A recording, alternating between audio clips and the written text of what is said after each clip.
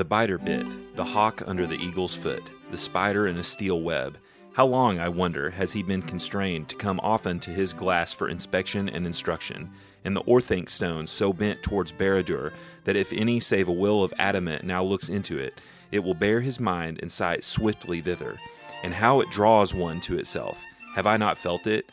Even now my heart desires to test my will upon it, to see if I could not wrench it from him and turn it where I would, to look across the wide seas of water and of the time to Tyrion the fair, and perceive the unimaginable hand and mind of Fëanor at their work, while both the white tree and the golden were in flower. He sighed and fell silent. I wish I had known all this before, said Pippin. I had no notion of what I was doing. Oh yes, you had, said Gandalf. You knew you were behaving wrongly and foolishly, and you told yourself so, though you did not listen. I did not tell you all this before, because it is only by musing on all that has happened that I have at last understood, even as we ride together. But if I had spoken sooner, it would not have lessened your desire, or made it easier to resist. On the contrary, no, the burned hand teaches best. After that, advice about fire goes to the heart. The Way Lesser Inklings podcast attempts to pay homage to the great writers, thinkers, and philosophers of the 20th century known as the Inklings, and to try to inspire a love for reading literature and finding the good, the true, and the beautiful in the written word. Welcome back to the Way Lesser Inklings. We have, well, I should start with the right thing. My name's Josh Rice. I'm one of the hosts, and it's like we hadn't done this a few times. And with me is my brother Jake. Say hey, Jake. Hey. Yep. So, now to the part I was going to say. We have arrived at the last chapter of Book 3, and the chapter is called the Palantir. I think this is a tough one. He really ends this book on a note, and it's a very strange chapter compared to a lot of them we read. But before we get too far into that, because I am going to have to restrain myself here, Jake, as is customary, why don't you give us the narrative flow? Yeah, this may be one of the longer narratives that we've had in quite a while, and really because I think it's one of those chapters that has these little, like if you were doing a play, like you'd have several curtain drops as you shift the scene. And so I think to try and be high level with it is like we have these scenes where right at the beginning there's this tiny little scene where they ride back out of Isengard and the white hand is thrown down. And there's a comment, Gandalf says the Ents pay attention to every detail, right? So they've thrown down essentially the emblem of Saruman. And then we move on, and there's these little kind of like character scenes where there's Merry and Gandalf are together riding. Merry's asking questions and kind of trying to get at Gandalf, and and for us to remember too that Gandalf and Merry, like, this is kind of their first encounter, right? Since Gandalf has come back, and so Merry's doing a little digging, but also just trying to figure out what's going on. So we have a scene there. We move from there to Merry and Pippin laying in bed, with Pippin being restless and not being able to sleep. We find out it's his desire to look into the Palantir, and then from there we have Pippin alone as he's fumbling around trying to get hold of the Palantir out of the clutches of Gandalf in his eye-opening sleep. Yeah. And then we have we have a scene. So Pippin looks into the Palantir, and then there's a scene with Gandalf and Pippin. Gandalf kind of trying to call him back. And then there's a scene where Gandalf gifts the Palantir to Aragorn, and there's some conversation there, I think. And then we have a Nazgul fly over the camp. Right. And that sort of ushers us into this spreading back out where Gandalf kind of says everybody needs to go now. They were going to wait till the dawn. So he's going to break with Pippin. So this last scene is him and Pippin alone riding towards Minas Tirith, and everyone else is to make for Helm's Deep. And so that kind of gets us there. I think it's longer because like each of these little scenes are important. I think you had pegged the theme this time, and so I'll let you take that on. Yeah, I think there's some hints pretty quick. I think actually the line you read at the very start where it says where the white hand was thrown down and the Ents pay attention to every detail, I think that's the part where we leave kind of the physical external battle of Isengard and what was going on in the last chapter, which was an external voice where Saruman was talking. We were not talking about people's internal stuff. It was all on the surface. It was all out there. And then from that point on, this chapter goes into I think two lines that are crossing each other. You have mystery and unveiling, and then you have internal desires that we're blind to or that we don't quite understand. And the common denominator in that theme, because in this thing, Sauron is trying to figure out what's going on. It's all shrouded in mystery, and Gandalf is trying to keep everything a mystery from Sauron. But at the same time, the juxtaposition of that is that Gandalf is the character in this that is shining a light on all of the internal thoughts of other characters, and he kind of, in some ways, as a type, he kind of acts like the Holy Spirit in this chapter in that he reveals truth by the way he questions, by the way he encourages and exhorts. That's really obviously the case with Pippin, but I think there's hints of that with Aragorn also. And so Gandalf is kind of he's our eyes into the hearts of other people, because Gandalf can voice his own internal monologue, and he does that, and he shines a light on the others. So it's kind of trippy that way. And it to me, this chapter, more than any of them we've read so far, this chapter really reminds me of the style of writing that's in the book Crime and Punishment, which I said in a recap, that's on like the Mount Rushmore. I think it's one of the absolute greatest works of fiction ever written, and this chapter really reminds me of it, because it's all about an internal dialogue, and it's all about temptations, and it's all psychological. And so Tolkien tries his hand at it, and it's really fascinating. It's hard to get it's kind of hard to get your fingers into it, though. It's kind of hard to get a grip when you're doing doing this. Yeah. So, yeah, and that was kind of my comment when we were pre-gaming. This has probably been one of our longer pre-games in a while too.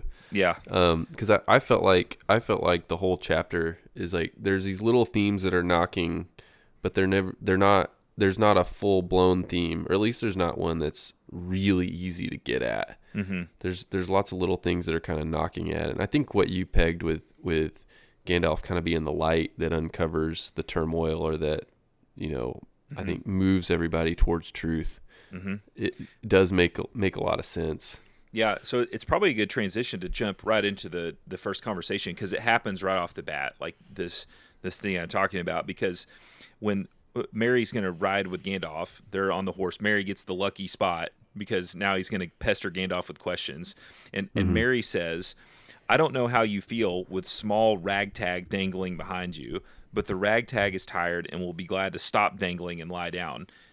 So what Merry doesn't realize that he's done is that he has revealed an internal hurt that he's got going on. And he does it in a joking way, kind of the way the hobbits do. And Gandalf does not act subtly this time. He goes right at it. He says, "So you heard that. Don't let it rankle. Be thankful no longer words were aimed at you. He had his eyes on you. If it's any comfort to your pride, I should say that at the moment you and Pippin are more in his thoughts than all the rest of us." So what Gandalf does is he basically says, don't worry about how important you are to this wicked person. Don't let it rankle on you. Don't think that your luggage a ragtag that's being brought around. Yeah. The seeds that he's sown are thorns. Yeah. Right? Like Saruman doesn't desire to harvest anything good out of the hobbits. So all he can try to do is to choke them out. Yeah, and it's funny because in the last chapter, Gandalf basically laughed, like belly laughed at what Saruman said, and here Gandalf kind of carries that on. He says that a sneer from Saruman is a compliment if you feel honored by his concern. I think there's a little bit of a play on both of them, is that Saruman is so given over to wickedness that him disliking you is a badge of honor. But then he stings Merry a little bit, and he says, if you feel honored by his concern, because really what Merry is doing is he's he's dabbling with having this kind of pride, right? Like his pride's wounded by this wicked person calling him ragtag, and Gandalf just, the way a good friend does, Gandalf just exposes it right off the bat and doesn't let it sit there. And then we have a great line because after that, Mary says, "Well, it's a great honor to dangle at your tail, because I can now put a question to you a second time. Are we riding far tonight?" And then Gandalf laughs again. Yeah. And I think this is a key quote. He says, "A most unquenchable hobbit. All wizards should have a hobbit or two in their care to teach them the meaning of the word and to correct them." The meaning of what word? The meaning of unquenchable, right? Mm. And I think right here what we're going to see is that Gandalf understands that it's good to have foils to your plan. Like, as the good guy, you need to have people that can seemingly be a roadblock with their questions, but it stops, and because this conversation was about pride, right? And Gandalf's basically saying, like, Saruman would have been a lot better off if he'd had somebody asking him unquenchable questions about how far they're going to ride tonight. It's kind of a difference between them. It is, yeah, and it's, I think it's really fascinating too. And it's like, so then Gandalf gives him, he says, well, he gives the answer, but then he gives a lot more. And then Mary's response then is, "Nothing or a double helping is your way." "I'm afraid I was not looking beyond tonight's bed." And then, there's a couple other kind of things to go by, but it's yeah, I think it's just in this moment where, like, Gandalf's response, there was two things I really loved about this. First is Mary's unquenchable spirit, and for him, even in like his mission, like we talked about mission a lot. His mission was to get to the bottom of, are we riding far tonight? Right. And even in this small funny way, he couldn't be shaken off of his mission. Yeah. Do you think that's maybe why Gandalf laughs? I think so, because he's really displaying the exact same kind of tenacity that Gandalf has. Yeah.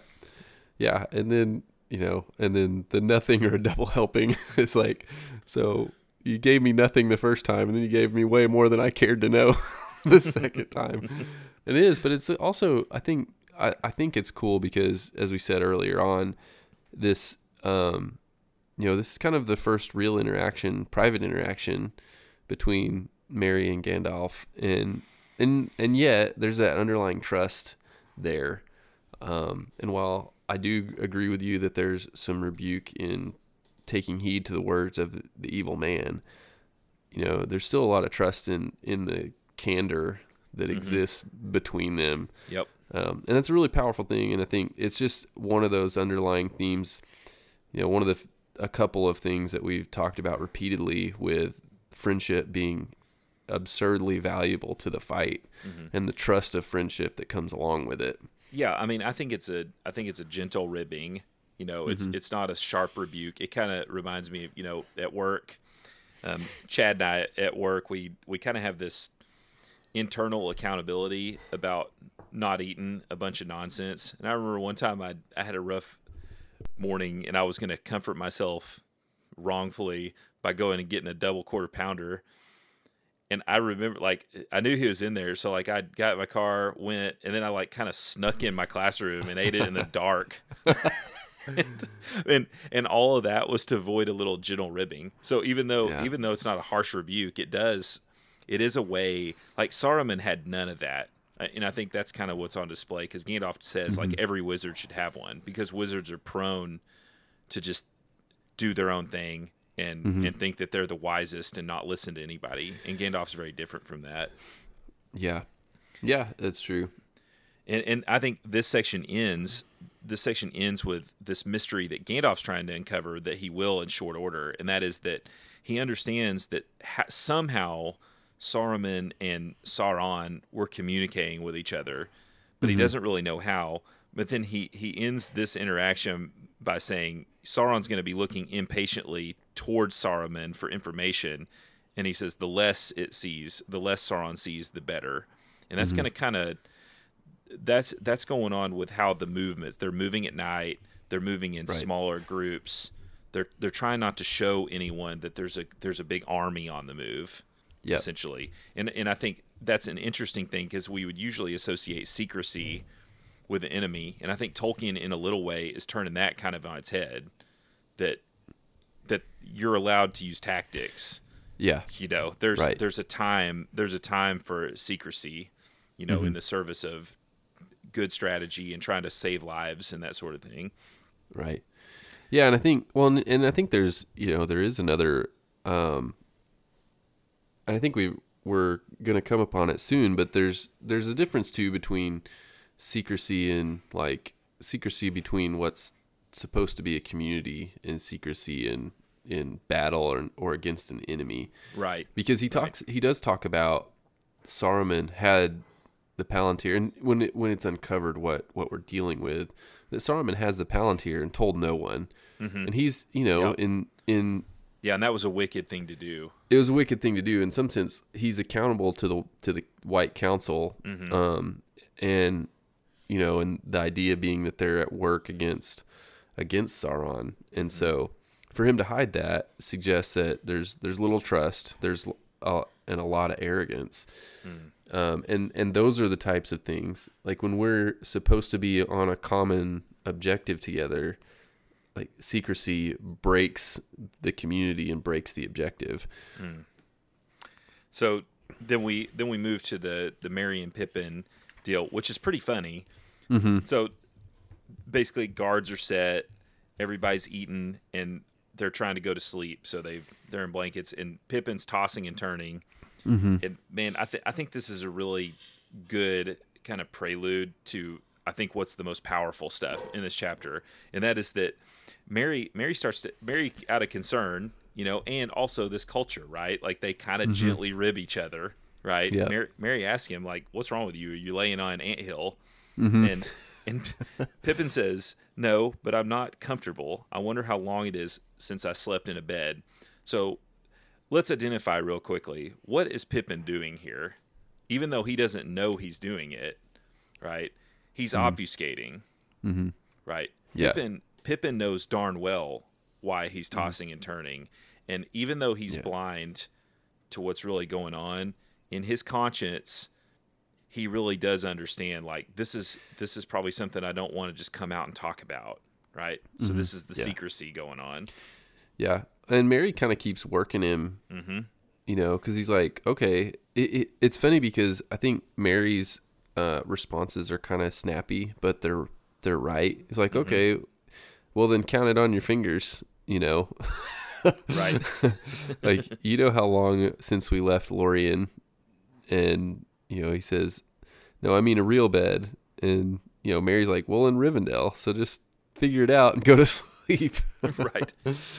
And then very interestingly, Tolkien says Pippin says softly now.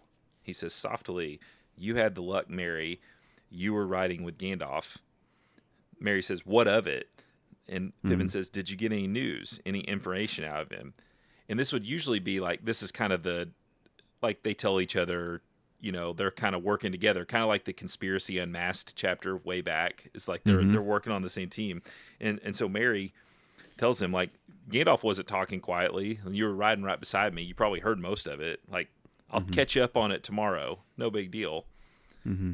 And Pippin probes a little more, right? And Pippin says, he's close, isn't he? He's not changed at all. You can see that Pippin's driving at something. And this is subtle, right? What he's subtly doing is he's attacking the truth, because Mary's just told him, like, I got a lot out of him. And Pippin's like, you didn't get that much out of him, did you? And Mary says, oh, he's way different. And now he's starting to wonder, like, what's going on here? Because this is weird, right? So do you want me to keep going, or do you want to take it over? Yeah, no, I either way is fine. I think I chuckle at this line, so in this process, Pippin reveals his hand, he says, that glass ball, he seemed mighty pleased with it, and yet, he knows or guesses something, but does he tell us what? No, not a word. He just picks it up, says, yes, I'll take that, my lad. Here, I'll take that, my lad. And so he says, I wonder what it is. It felt so very heavy. And Mary's response is, hello. so that's what's bothering you.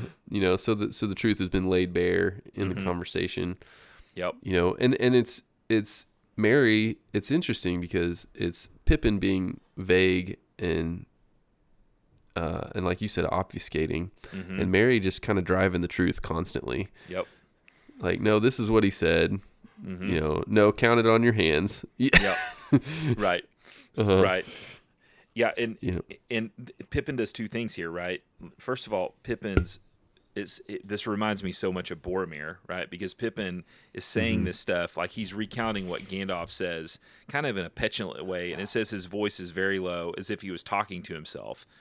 And Boromir was doing an awful lot of that, back when he was Great River, when he was about to take the ring. So Tolkien again, like you should remember that he's starting to give you this kind of thing. He's telling you what's about to happen, right? Just like Boromir was going to try to take the ring, like Pippin's going to try to take the Palantir, and then this thing he does this thing. It grieves me because I hear it myself so many times in my life. Because Merry quotes Gildor.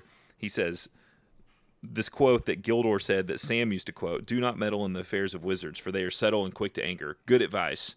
Like, hey, Pippin, if you want to see that stone, you're probably going to have to go take it out of Gandalf's hands, and I wonder how that's going to go over, right?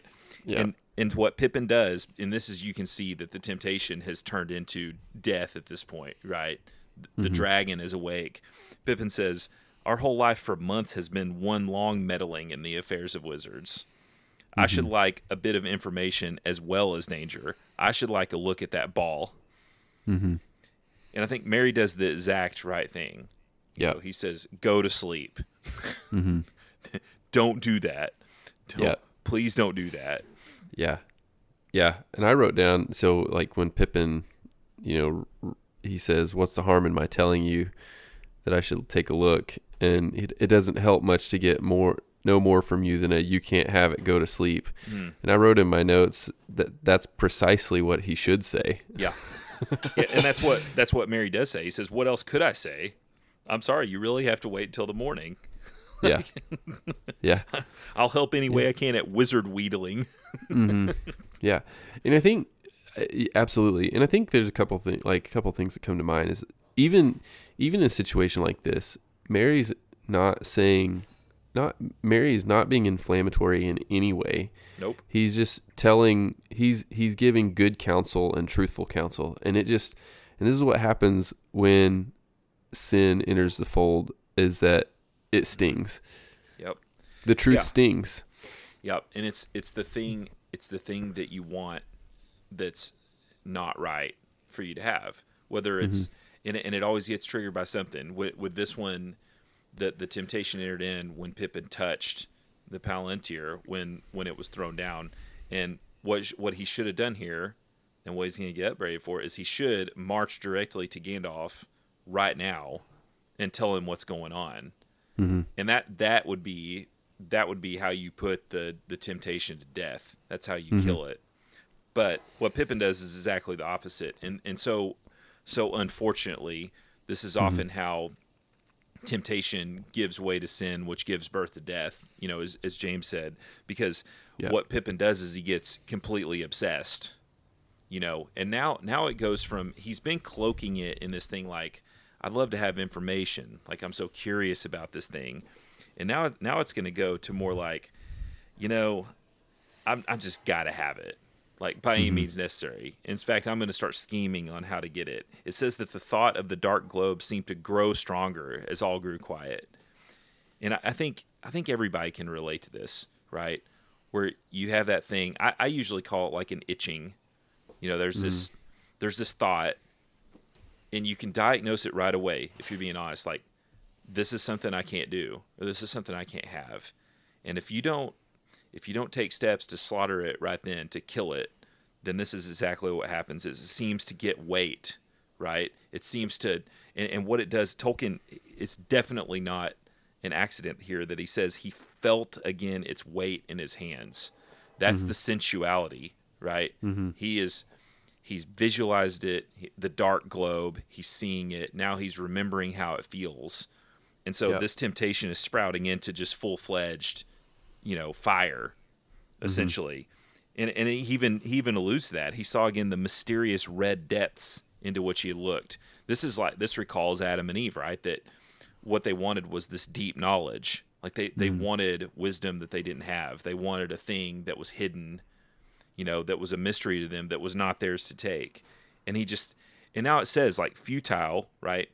Because he's beyond this. He says he tossed and turned and tried to think of something else. And this is the key here. Like Pippin knows he's doing something wrong. But like so many of us, not a thought to roam with. It's just, this is important, right? And I'm a pastor. So here we go, right? We have to understand that trying to think about something else is not how you win this battle. When it gets to this point, like this is the last chance, right? When you get to this point, you have got to do something more drastic than that. Like you gotta go lay it on the table and take it and tell somebody so you can kill it, because Pippin's not going to be able to do that, know. And so here we go, right? You get the sad story. And it's probably good for you to tell it.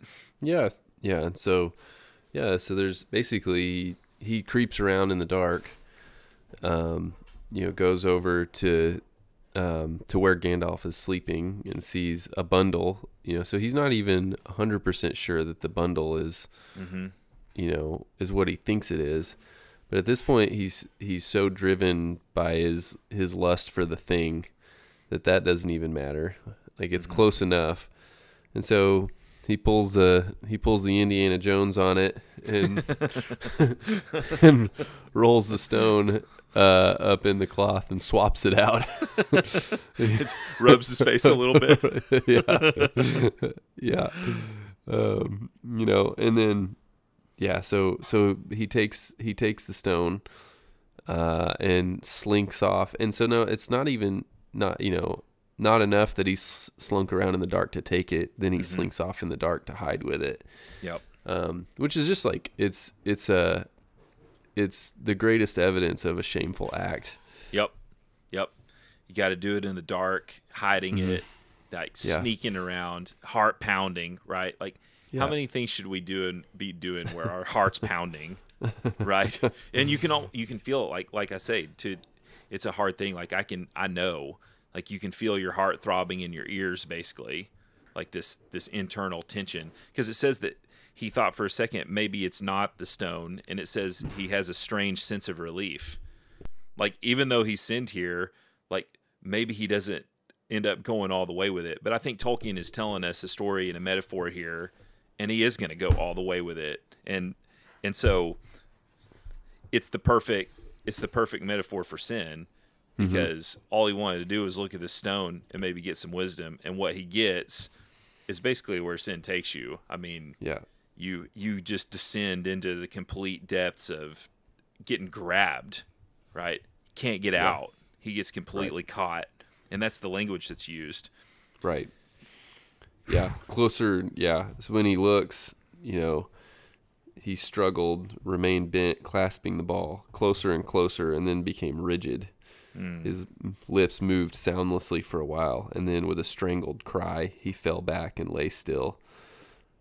And the cry was piercing because it's quiet and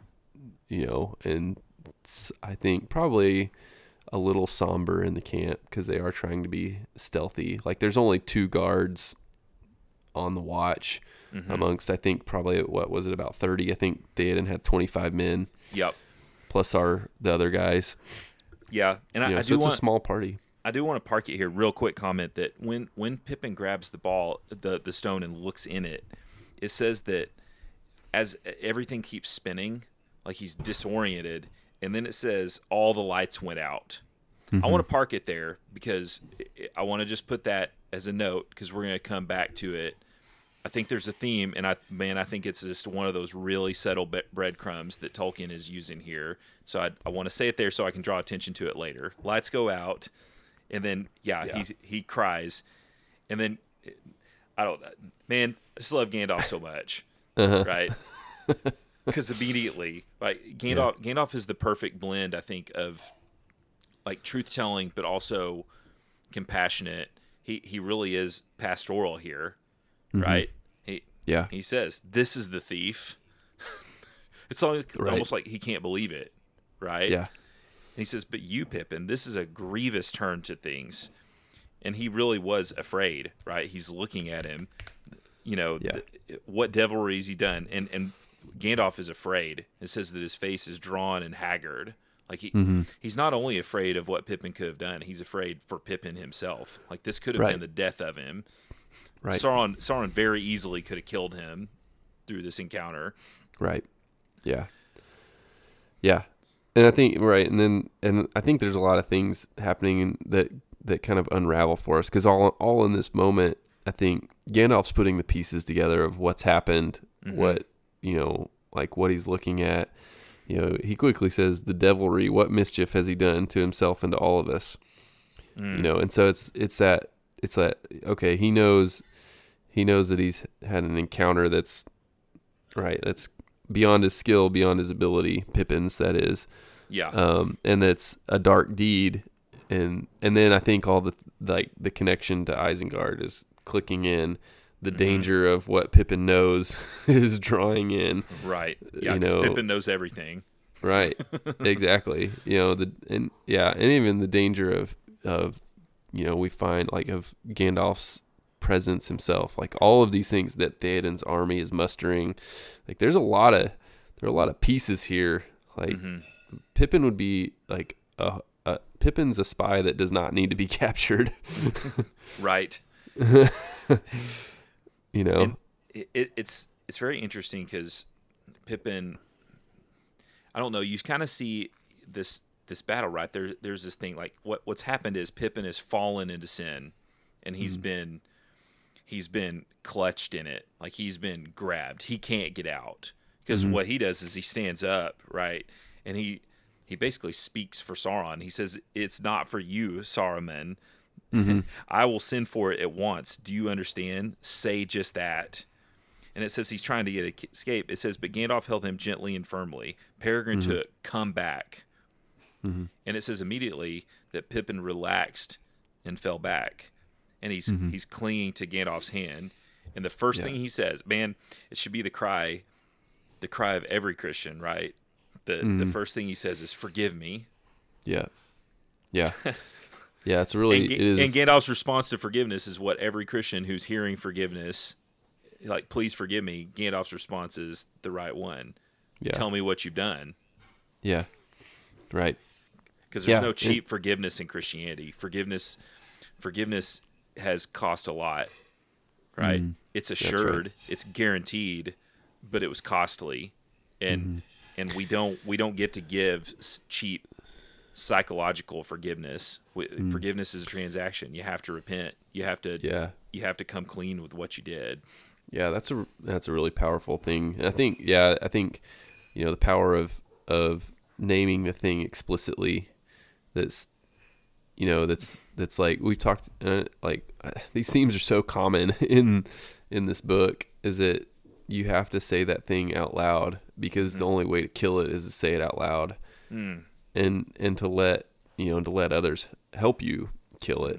And even on the forgiveness side, it's like, forgive you for what? Because there's a sense of like the shame and the turning all happen at once when you have to confess it.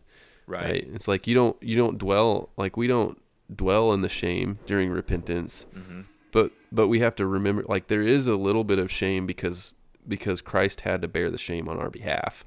Right. And when you name it all, the forgiveness covers it all. Now, Christ's forgiveness covers it all, but we confess our sins to Him, right? Yeah. When we've sinned against one another, when we get forgiveness, for that forgiveness to be full and complete, we want to ask for forgiveness for every way that we've sinned. And I think that's where Gandalf really comes in here. This is where I think I started seeing the meat of this chapter, is that Gandalf draws it out, right? He says, "What have you done?" Pippin says, "I took the ball and looked at it. True enough. That was wrong." He says, "I saw things that frightened me, and I wanted to go away, but I couldn't."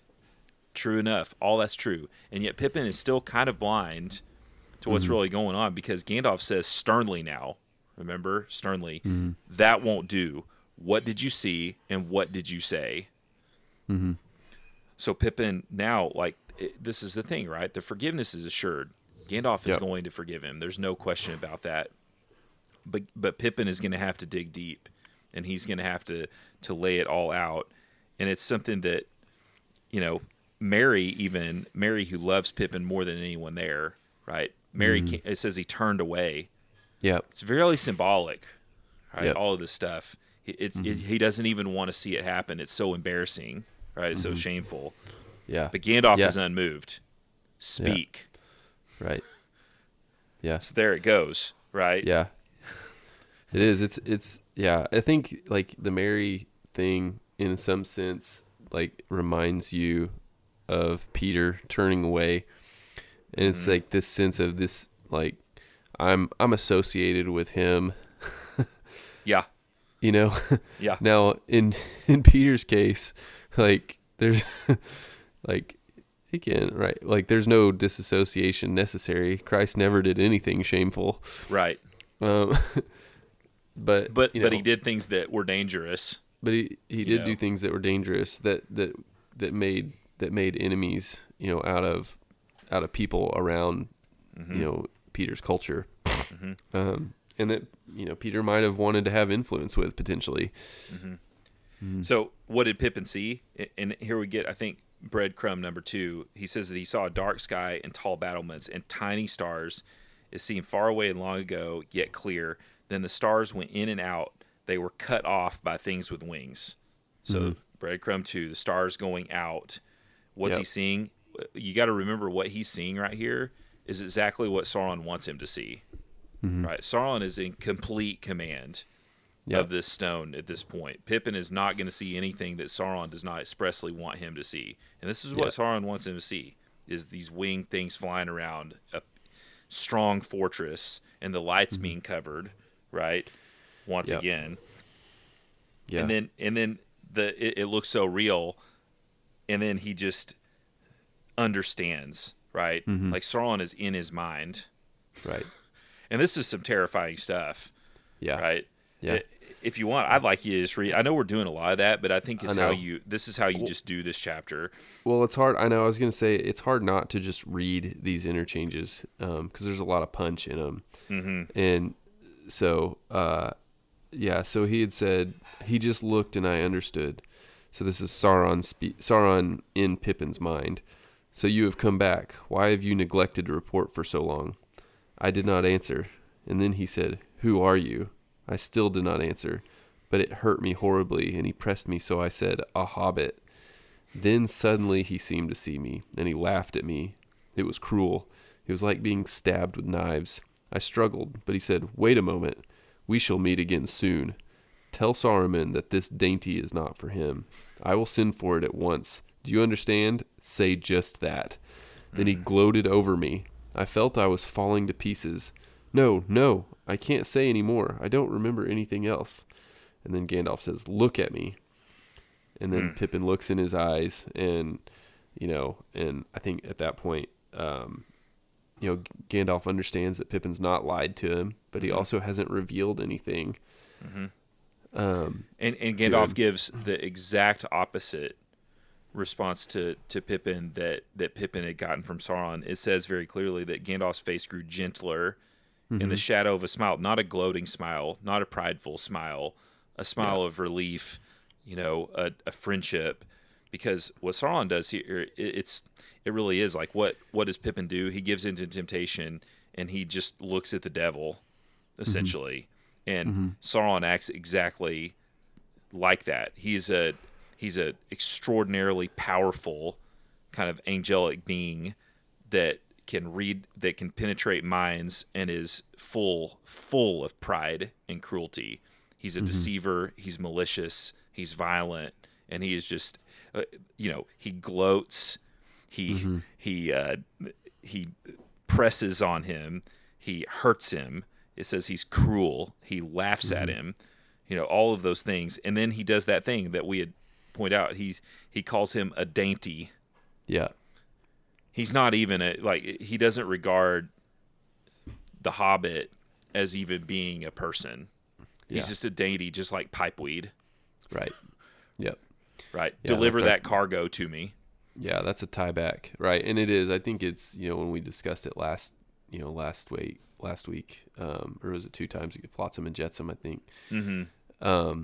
It was really markedly clear. And it's funny because you had said, I've remembered that line for years, and I have too. It's something that stands out because it's so condescending to call a person this dainty. Mm-hmm. Yeah, it's right? just the reeking pride here. Like Yeah. Saruman truly was a much lesser image of Sauron. Mm-hmm. Like Saruman tried to daunt all of these guys with his voice. Sauron can just go straight into the mind itself. He doesn't even have to use a voice. He goes straight in and can just. Right. I mean, he put him in a trance. He could have killed him, Right. but he didn't want to because he wanted to take him back and torture him Right. in his own fortress. Right. Right. Yeah. And I wrote in large letters in my book right here, just arrogance. Mm-hmm. It's because of his disdain for the hobbits, his total overlooking of them. He has a moment right here to crush his enemy. Mm-hmm. This is the best chance he's gotten, and instead of taking advantage of it, because he doesn't value his enemy here, because he thinks this is a lesser being, and in a sense, like it is a lesser being to him, like in a hierarchical ordering way, Right. but not in an image bearing way. Mm-hmm. But he just he muffs the chance because he wants to play with the toy. Yeah. And I think it's because in his turn, just like Satan did, Sauron lusts here. That Sauron himself is overtaken and his mission is thwarted by his own insane lust. Like he desires to fulfill his sensual pleasures and desires by bringing this home so that he can exert malicious violence and torture to get his jollies. And he it's almost like he can't wait for this snack, this dainty, right? This special thing that's just for him. And it's an amazing thing. Like that's what Tolkien does. It's beautiful. I think we probably remember it because Sauron speaks, and that's something that Tolkien is so sparing about letting the evil ones have words, because the imagination's a lot more powerful. But boy, does he use it powerfully. And what is it? It's 4 paragraphs here, like 4 short ones, 4 lines. Right. Yeah. And so, I mean, so Pippin's released from, from kind of, I think you'd say the spell, right? He's released from the spell of Sauron's power, and brought back and then he Gandalf pegs it. He says he was too eager. He did not want information only. He wanted you, which is terrifying. And then this line comes back, as though Gandalf has been hearing everything that's been said. He says, "If you will meddle in the affairs of wizards, you must be prepared to think of such things." But come, I forgive being tortured slowly in a dark tower. Right. But he says, it is important. He does say, "I forgive you." He says, "I forgive you. Be comforted." And he says things have not turned out as evilly as they might. And it's, it's like, would Gandalf have forgiven him if things had been turned out more evilly? It's like, you think so. I think so. You definitely would. Yeah. But it does, they'd have to change course. Yeah. And really cool in kind of the interchange here, as I think we flipped at Aragorn, right? Is that the first thing, like Gandalf comes back and he tells everybody, he says, "We've had a narrow escape." And the first thing Aragorn said, this is so instructive, right? Yes. So instructive of the good guys. The first thing Aragorn says is, "How is the Hobbit, Pippin?" Yeah. He's not a dainty. Yeah. Right? He just gets interrogated by Sauron, and what Aragorn is worried about is Pippin.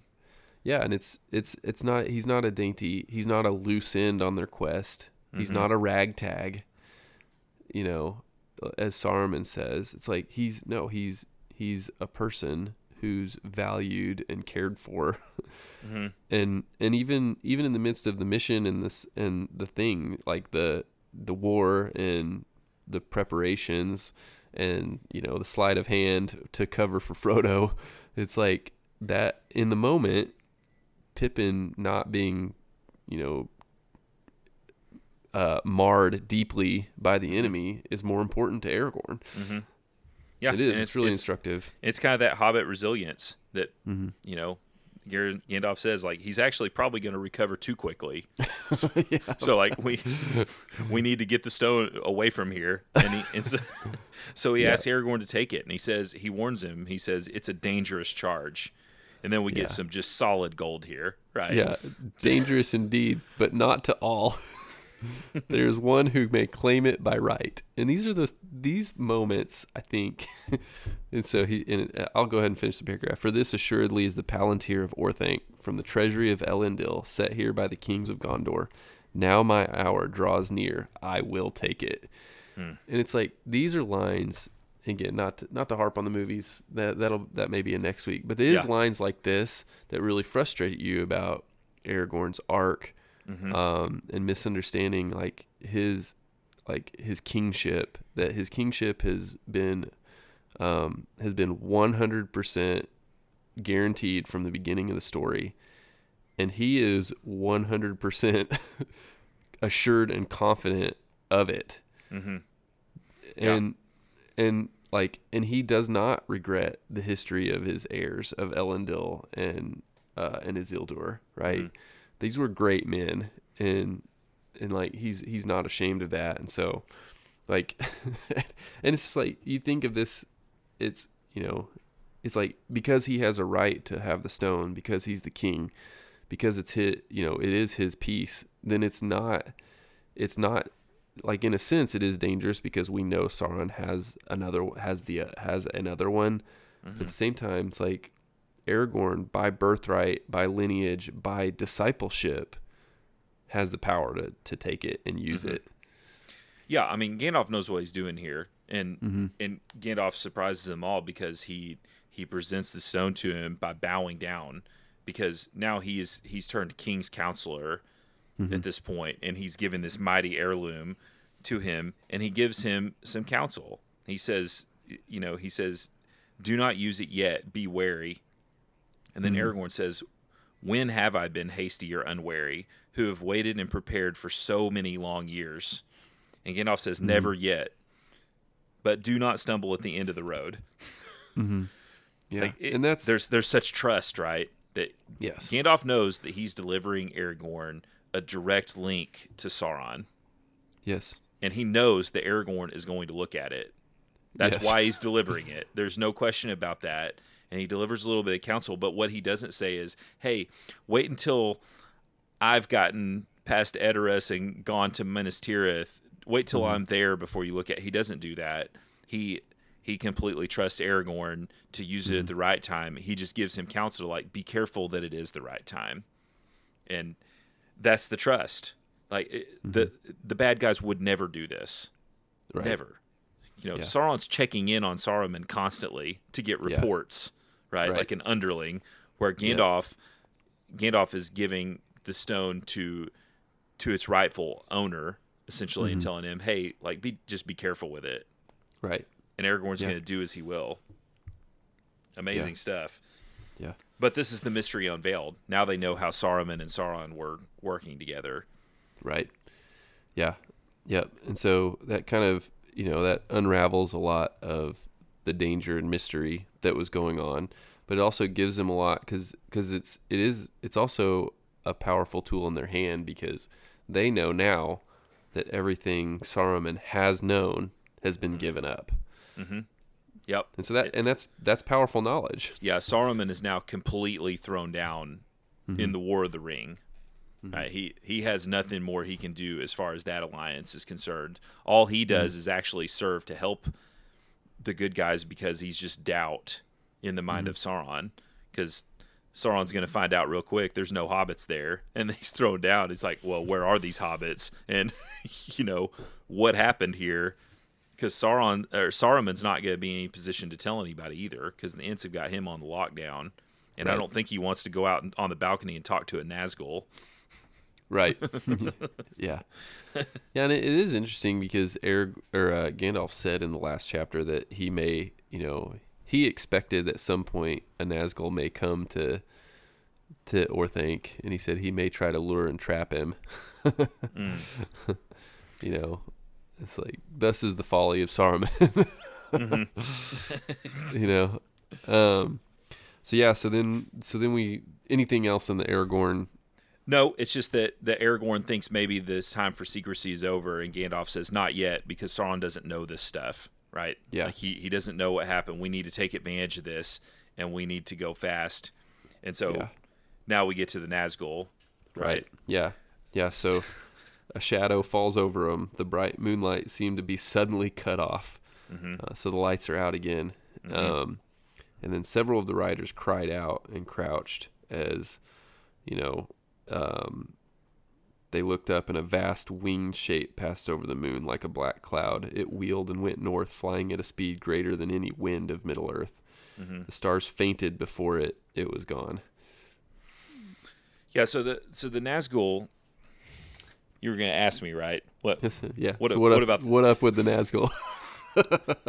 I think there's simple to increasingly complex answers. The simple answer is that the Nazgul has now crossed it's basically flown out of the demilitarized zone, right, which was east of the river, and so the war is on, right? Yeah. That's the simple thing, and now it kicks everything into high gear, right? We got to go fast.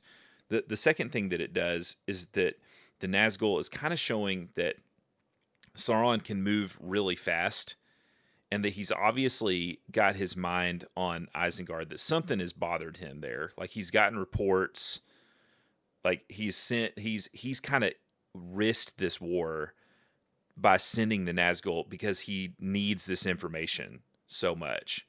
And I think that's why in some case, like Sauron didn't even recognize that it was Pippin at first in the Palantir because he was so eager to hear from Saruman, right? Because he was afraid of treachery, I think.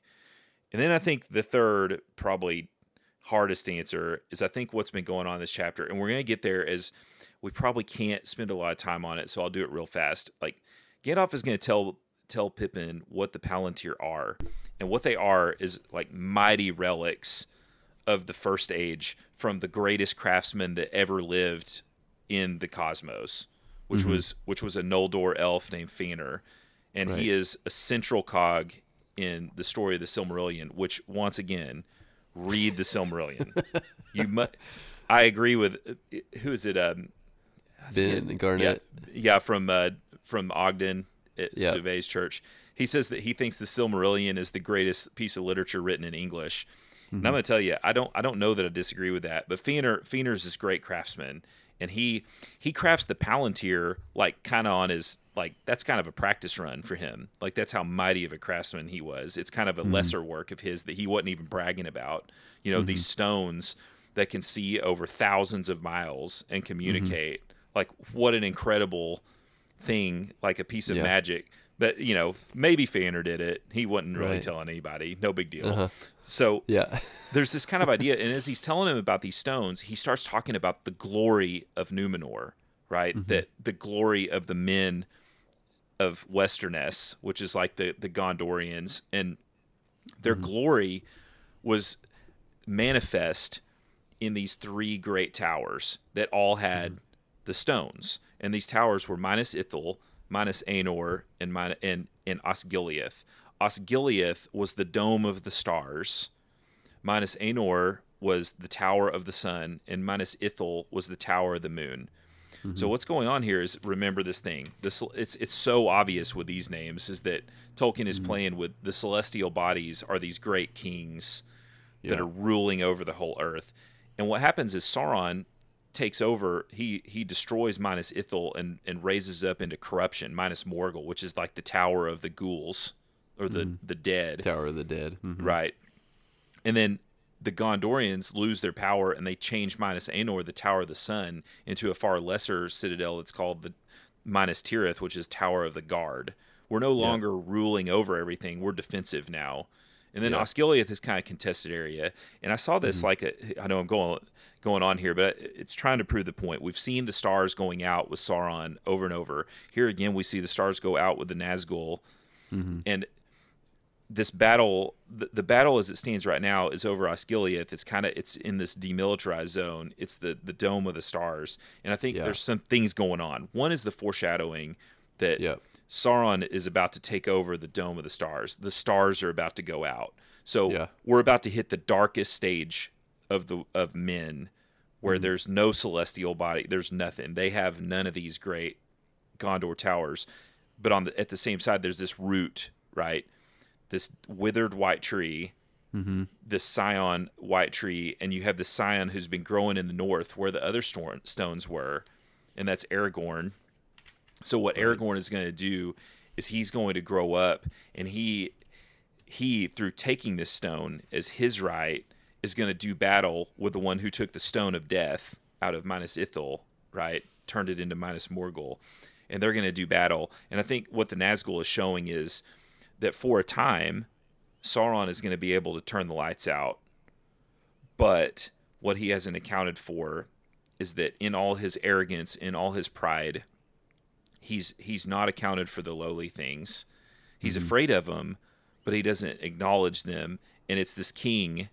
The king is not lowly, but the king has come out of the north, and the king has come out of these like forgotten mountains. Like the other stones were like Amon Sul, which was Weathertop. Like that was really nothing. It was just a hill, and that's where the stone is going to come from. And I think the Nazgul is showing Sauron is the prince of the power of the air right now, and he's turning the lights out and he's gathering his armies. But we see this theme so vividly. Forgiveness has been the theme of these last few pages, right? Like the good guys destroy the enemy with their forgiveness, with their mercy, with their esteem of the lowly things. So there's a lot.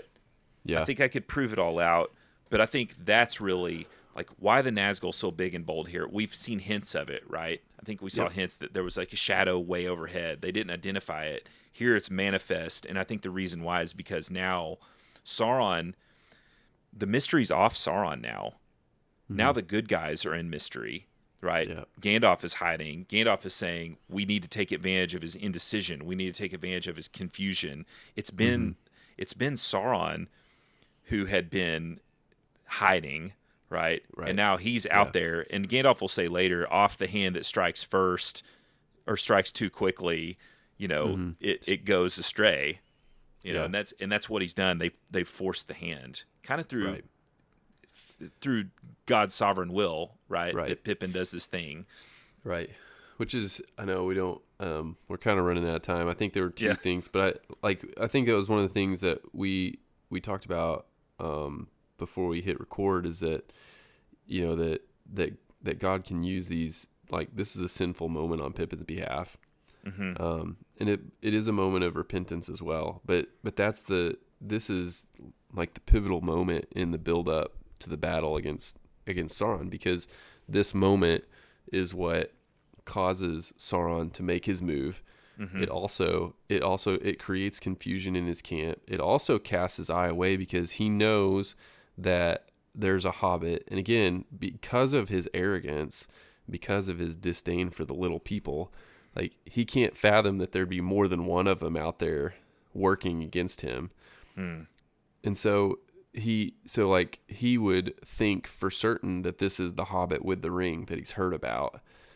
And so when Aragorn will look in the stone later, and that'll be a fun part to talk about, but it casts further confusion because in Sauron's mind, the way he thinks, which is only in power and destruction, is that Aragorn is making a play on him because he's taken the hobbit and conquered the ring. I mean, that would be his thing. And so Pippin's sinful misstep here sets the stage for their victory. Yeah. Because the sovereign will is not going to be thwarted even by sins. Now, should Pippin have sinned? Absolutely not. The ends do not justify the means. Right. And plus, Pippin couldn't have known that end anyway. No. So, last bit, and I think we can do it quick because we've set the stage for it, because I went on the rampage about the stones and all that, and that's a huge part of Pippin and Gandalf's talk. But I think I have two things with this last deal. Is basically Gandalf reveals all of the stuff about the seven stones and their origin to Pippin, and Pippin says, well, I wish I had known that. I had no idea what I was doing. Like, oh, this powerful relic. And Gandalf just calls him on his crap immediately. He's like, oh, yeah, you did. You knew exactly what you were doing. You knew you were behaving wrongly and foolishly, and you told yourself so, though you did not listen. Man, that's right on. And he says, the best way to teach you was the burned hand. After that, the advice about the fire that burned your hand goes to your heart. And Pippin says, it does. If all the seven stones were laid out before me, I would shut my eyes and put my hands in my pocket. Gandalf says, good, that's what I hoped, because that's repentance. Mm-hmm. That's what that is. Right. Yeah. And then Pippin keeps asking questions. Yes. And Gandalf goes on. It is an interesting note to end as a tidbit. Man, this chapter is so chock full. But as he asks these questions, he started asking about what they're going to do. And we get this. I never caught this before.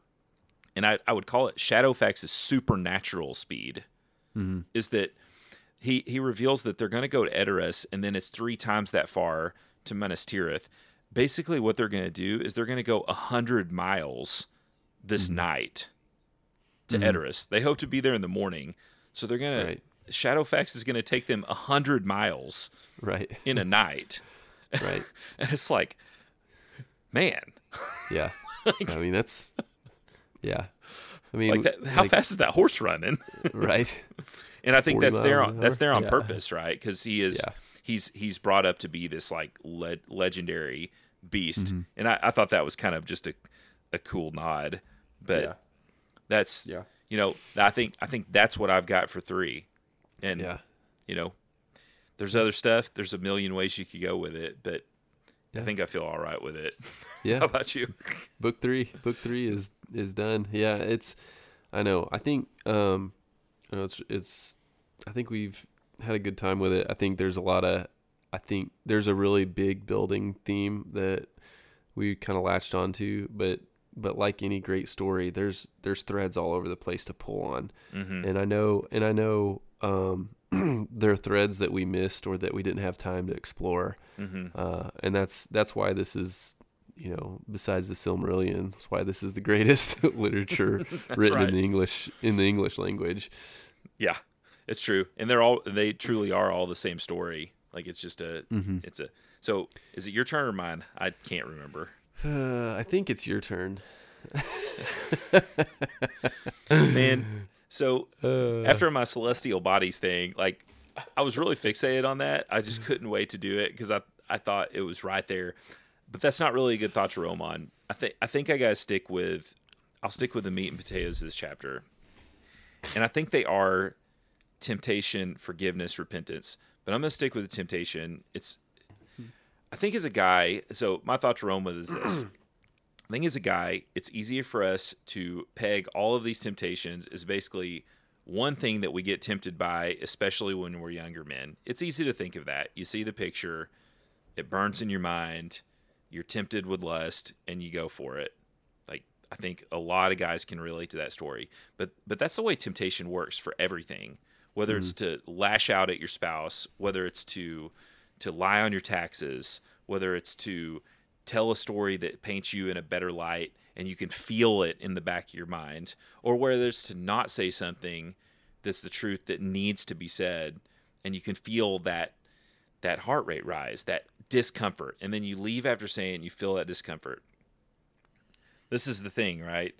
We have to be serious about killing temptation.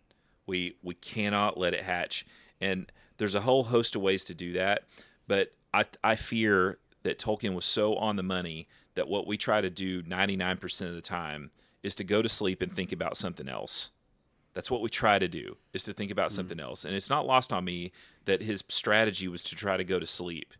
When what we're told, we've just been in Ephesians, right? What we're told to do over and over again is wake up. Like, wake up and realize what's going on. And I think in this case, Tolkien gives the way. Like, he was about to sin against Gandalf by taking the stone.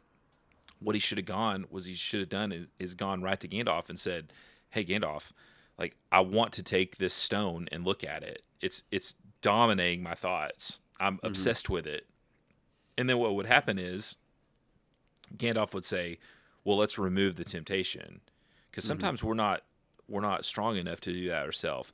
And I would say this: it's whatever is necessary. It's tell your spouse, tell your friend.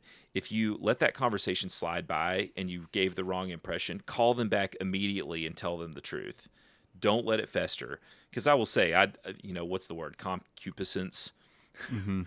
Look, I think those kind of temptations, when they become that desire, that's sin.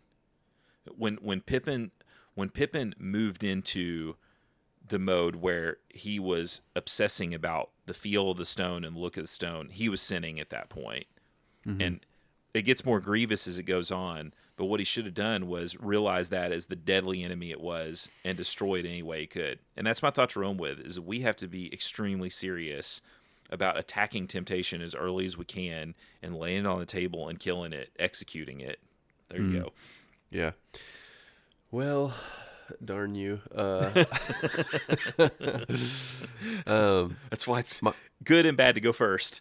Yeah. It's so I think for me, the Merry and Pippin interchange is kind of like the key build. It's not the climax of the chapter, but it's the big, it's the big ascent to the top.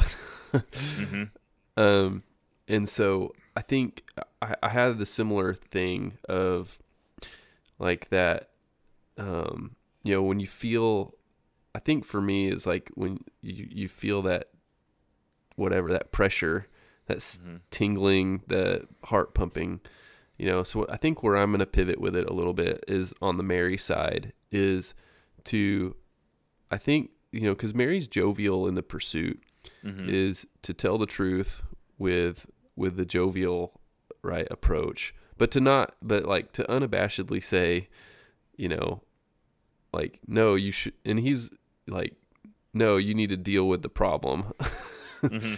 Oh, you're right. Oh, you're in an anthill, then move over and be still. Oh, you can't remember the last time you had a bed, then count it up on your fingers and figure it out and go to sleep. And so I think to go along with your thought to roam with is that we also, with our friends, when we see I think when we can see that stirring or the whatever, that there's something that needs to be dealt with, or that uneasiness, I think, in a friend is to wade in, because that's what Mary does. Like, he sees the uneasiness with Pippin and he wades in, and then when he gets responses, and Mary doesn't know that he's obfuscating, but he matter-of-factly points him in the direction of take care of it, to the best of his ability. Yeah. Our walk would be a lot easier when we surround ourselves with friends who would do that. And, unfortunately, we're fallen, but fortunately we don't have relics of a different age that are too great for us to handle and that are drawing to us mentally. Thankfully we don't have that. Well, I look at it in a lot of ways as the epic conclusion of book 3. I'm excited about it. I don't have a cliffhanger here because it's join us again next time as we maybe smoke pipes and drink whiskey and do our book 3 recap. Hope that one's enjoyable for you. Hope this one was enjoyable. Join us again next time on the Way Lesser Inklings.